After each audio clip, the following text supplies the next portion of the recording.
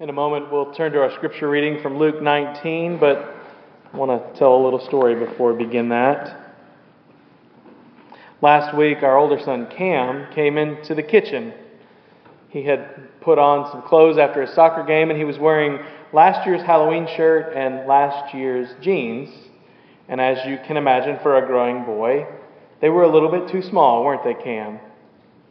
He would have fit right in certain parts of Brooklyn where wearing a shirt that's 2 sizes too small and pants that show off your cool socks is the in-style way to live. But in Oxford, he was not quite right. And so we had him change his clothes into something that fit. Kids grow out of clothes all the time. It's part of life. Speaking of the boys, Finn just turned 1 a couple weeks ago. And he is growing into something. He's growing into a love for Sesame Street and Elmo. Finn loves to watch Elmo and clap when the number of the day comes on, and he was immediately drawn to Elmo the same way a lot of children are. It probably helps that Cam passed along his Elmo stuffed toy, because Cam had grown out of Elmo for the most part as well. But we all could tell stories about our children growing out of things. We could tell stories about kids growing out of things because they grow and they change and their interests change. And we could probably tell stories of ourselves, of each of us growing out of things as well. Maybe even growing out of things that we didn't physically grow out of, but we just moved on from. This morning, the gospel reading is about Zacchaeus. Zacchaeus is a story that we tell to children. We tell it a lot. The kids knew right away that he collected money and that he stole money and that he climbed up in a tree. But this story this morning is not just for children. The story is for us as well, and it's one that I wonder if we're tempted to think that we have grown out of, when we in fact have not. The story of Zacchaeus is not a story that we have grown out of. Rather, it is a story that is very much for you and for me today. And so we consider that as we turn to the Gospel of Luke, chapter 19, verses 1 through 10. Jesus entered Jericho and was passing through it. A man was there named Zacchaeus. He was a chief tax collector and was rich. He was trying to see who Jesus was, but on account of the crowd, he could not because he was short in stature. So he ran ahead and he climbed a tree, a sycamore tree, to see him, because he was going to pass that way. When Jesus came to the place, he looked up and he said to him, "Zacchaeus, hurry and come down, for I must stay at your house today." So he hurried down and was happy to welcome him. And all who saw it began to grumble and said, "He is gone to be the guest of one who is a sinner?" Zacchaeus stood there and said to the Lord, "Look, half of my possessions, Lord, I will give to the poor, and if I have defrauded anyone of anything, I will pay back 4 times as much." Then Jesus said to him, "Today salvation has come to this house, because he too is a son of Abraham. For the Son of Man came to seek out and to save the lost." This is the gospel of our Lord, for which we say, thanks be to God. This really is a great story, which is why we tell it to our children.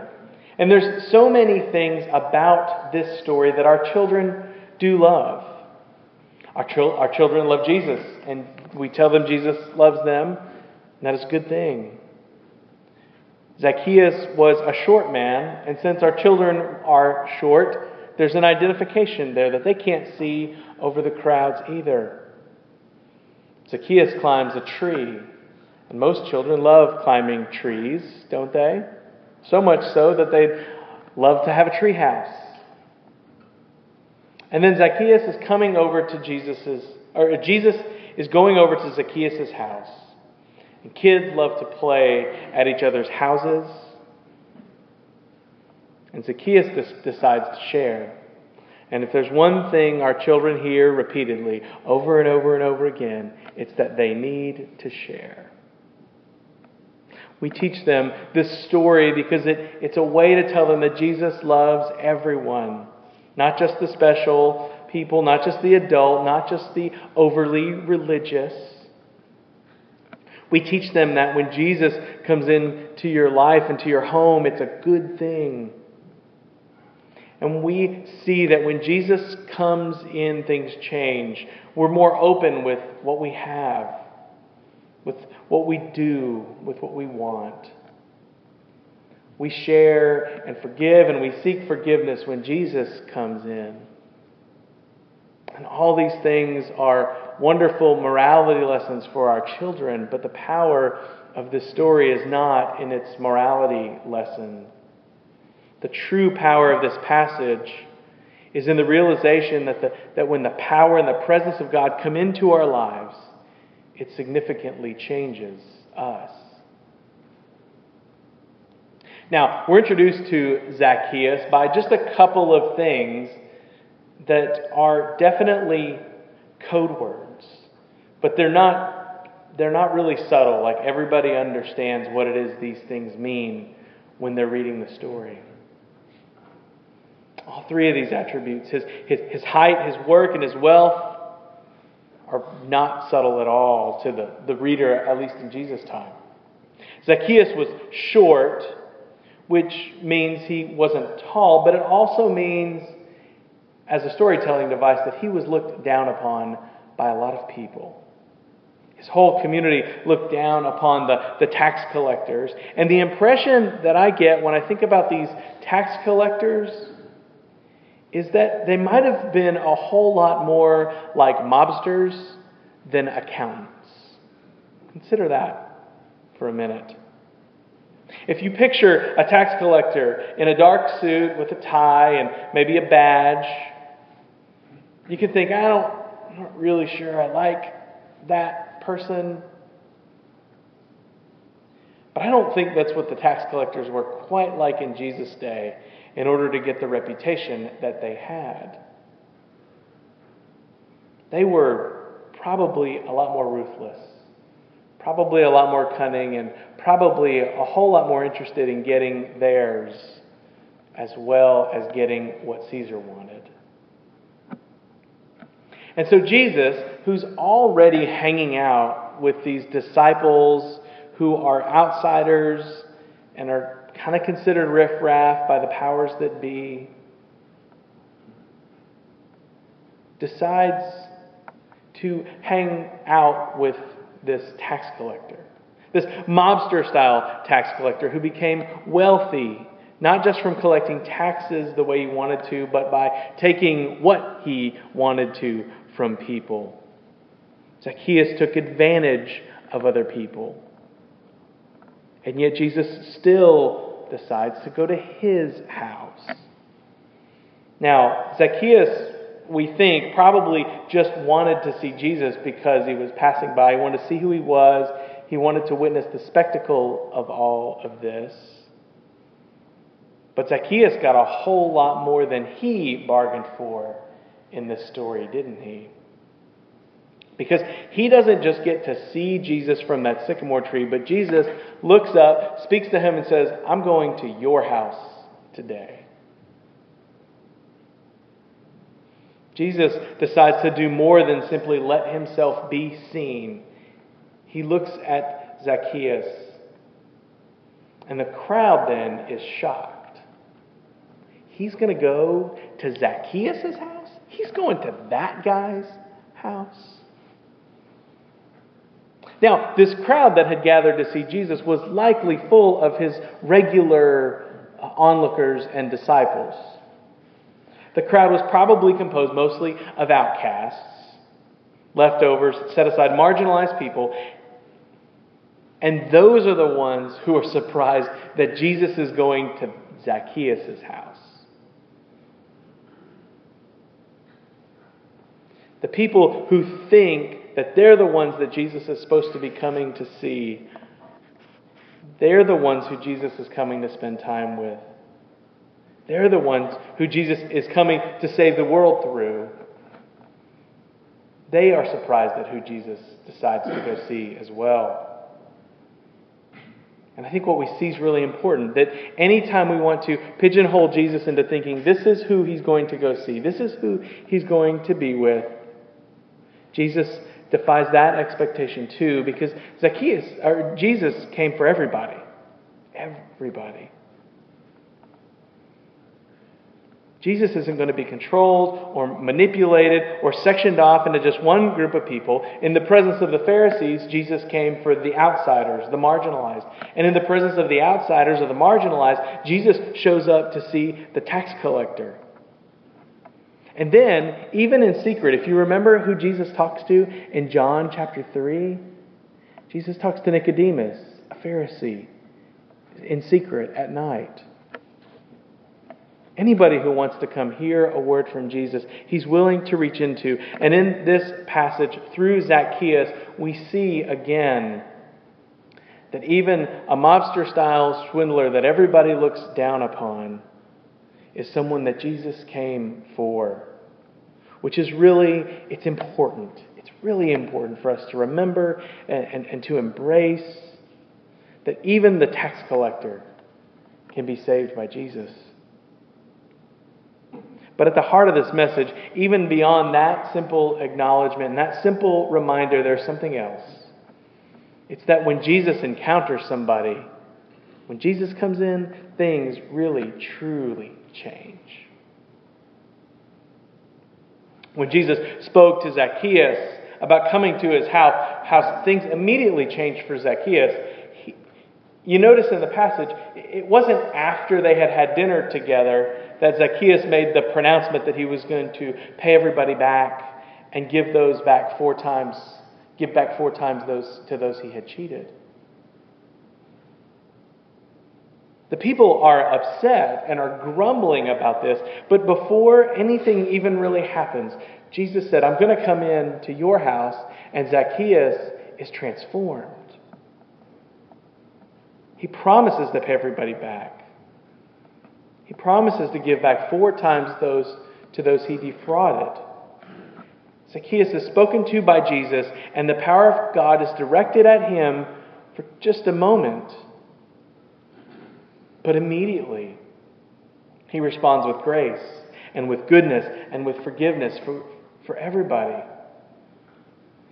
In the midst of this interesting story where even the typical outsiders are grumbling, the short man who's looked down upon is unexpectedly lifted up by the power of God, and there's a response. Because when God speaks, there's a response. When there's a voice, when the call of God comes, when the good news breaks in for any of us, for all of us, there's a response. And that's good news for everybody. This story is not a new story. The theme of God's power sneaking into the world and evoking a response is as old as the story of God's people is old. It's pretty much the history of creation and of the church and of God's people.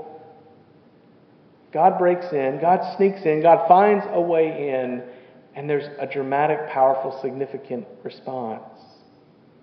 Throughout all of time, this is what God has done. But sometimes, I suppose, we look around and we wonder, is God speaking less? Are the people responding less? These days, around you and around me, I think we've come to wonder, are we missing the voice of God in some way? Is anyone hearing the voice of God? Is anyone experiencing the power of God? And are they avoiding responding? Or have we grown out of listening for the voice of God and responding in a meaningful way? Have we, like Cam in an old Halloween t-shirt, or a child with an Elmo toy, have we moved on from the simple, powerful, profound reality from Scripture. That when God reaches in, there is a response to be made. God reaches in and things change. God reaches in, God's power comes and we respond, and it is good. And I wonder if maybe sometimes we have. I wonder if sometimes we're indifferent to the power or unhurried about a response because we think, well, that's the Zacchaeus story, and that's a story for children. That's a story for someone else. And I think sometimes we have. But it's not. It's a story for us. We taught our children the song about Zacchaeus. I don't know if I should make you sing it with me now or not, but the words go like this. Zacchaeus was a wee little man, and a wee little man was he. He climbed up in a sycamore tree for the Lord he wanted to see. And as the Savior came that way, he looked up in the tree and he said, Zacchaeus, you come down, for I'm going to your house today. I'm going to your house today. I'm going to your house today. This song, it's in our lives because we taught it to our children. It's the story about Zacchaeus, but if we believe truly and fully in the power of God's Holy Spirit being with us and being among us, then really this song could be for any of us today. We could insert our name into a song that maybe went like this. Good Jane Smith was an ordinary gal. Yes, an ordinary gal was she. She climbed up the stairs to come to church for the Lord she wanted to meet. And it turned out that the Savior came and reached right in her heart. And God said, I'm glad you're here because I'm coming into your life today. I want to be in your life today. I want to be in your life today. This morning, it's a passage about Zacchaeus. It's a passage that makes for a really good children's sermon, a wonderful morality lesson that we can teach our children about how to live and live well with one another and with God. But this story, that's only where it starts. It ends with you and with me confronting the same thing. God wants to come into our houses today as well. The story is for us. Jesus has come to meet us. And in this story, we are Zacchaeus. We, like him, might not feel worthy or right to be spoken to by God, so we'll just climb a tree and stay at a distance. We might not feel like God speaking to us is something that can happen to us anymore, so we lower our expectations. We might have thought, we did that baptism thing a long time ago, and we've grown out of the power of God. But we need to change our posture. Because today God is looking for you and for me, looking at you and at me, and calling to us and saying, the power of my Spirit is here with you. Change will come when my power shows up. And it'll be okay. It actually might be good. Because when my power comes, I'll be with you today. The power of God today is ready and it's with us. And it's here for all of us. And when God's power shows up, the real question that we face is, how will we respond? I hope we respond in the very least. At least we respond like Zacchaeus, who let Jesus come in. Shall we pray together? Gracious and loving God, we come to you today to meet you. We come to see you. Maybe we come as a part of the gathered crowd, or maybe we come climbing stairs and hiding in a corner, hoping not to be seen. But today what we see is that you see us. Your power can reach us. And when your power reaches in, there's a way for us to respond. And so this morning, Lord, we hope that you will help us to embrace your power, embrace your presence with us, just as Zacchaeus did. And Lord, help us to respond to your presence being with us. Lord, help us to take the good morality lessons of forgiveness and of giving back to what is for what is good. Help us respond to them, but more so than that, Lord, help us to respond to the way that you're seeking to lead each of us uniquely, as you led Zacchaeus uniquely in this story for us today. Lord, help us today to sense your power and to respond as you lead us to. It is in your name that we ask this in all of our prayers. Amen.